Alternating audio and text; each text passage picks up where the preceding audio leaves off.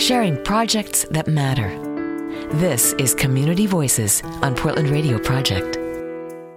Each week here at Portland Radio Project, we put the spotlight on a local nonprofit doing good right here in our community during our Community Voices segment. And this week we are putting the spotlight on Curious Comedy Theater.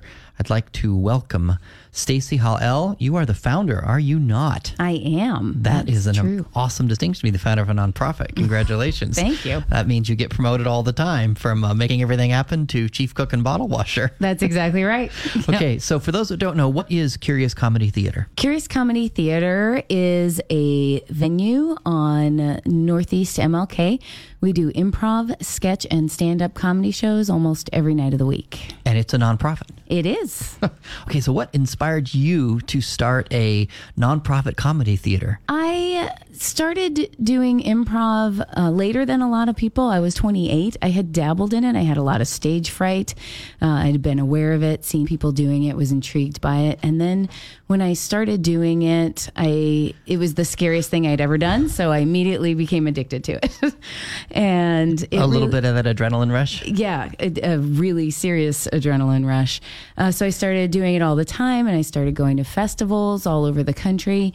And it changed my life for the better. And I wish I had learned improv earlier and come to it at a younger age. I think I would have been a happier, healthier person had that happened. And so now the Curious Comedy Theater is your way to provide that ambassadorship, that beacon to everyone else where they can have some of the same benefits and positive experiences you did? Exactly.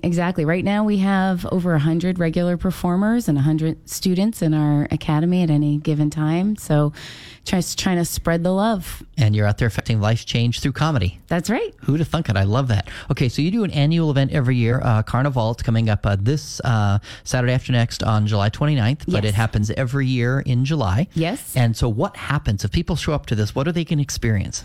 It's so much fun.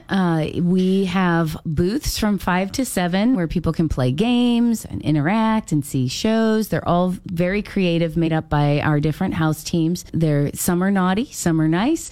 They're all very creative, very fun, unlike anything you've ever seen. And you just play those through tickets. You get little booth tickets, festival tickets. And then we have food and drinks, all carnival themed.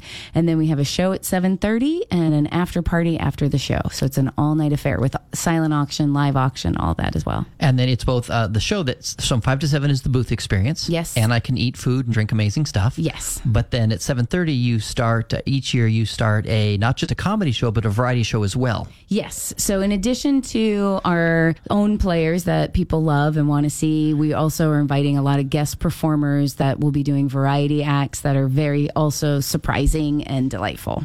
That's fantastic. Well, Stacy, thank you so much for joining us on Portland Radio Project. Didn't know that a nonprofit comedy theater was a thing, but it's awesome how you're using comedy to make a difference in lives of people right here in Portland. Thanks so much. Thanks for having me.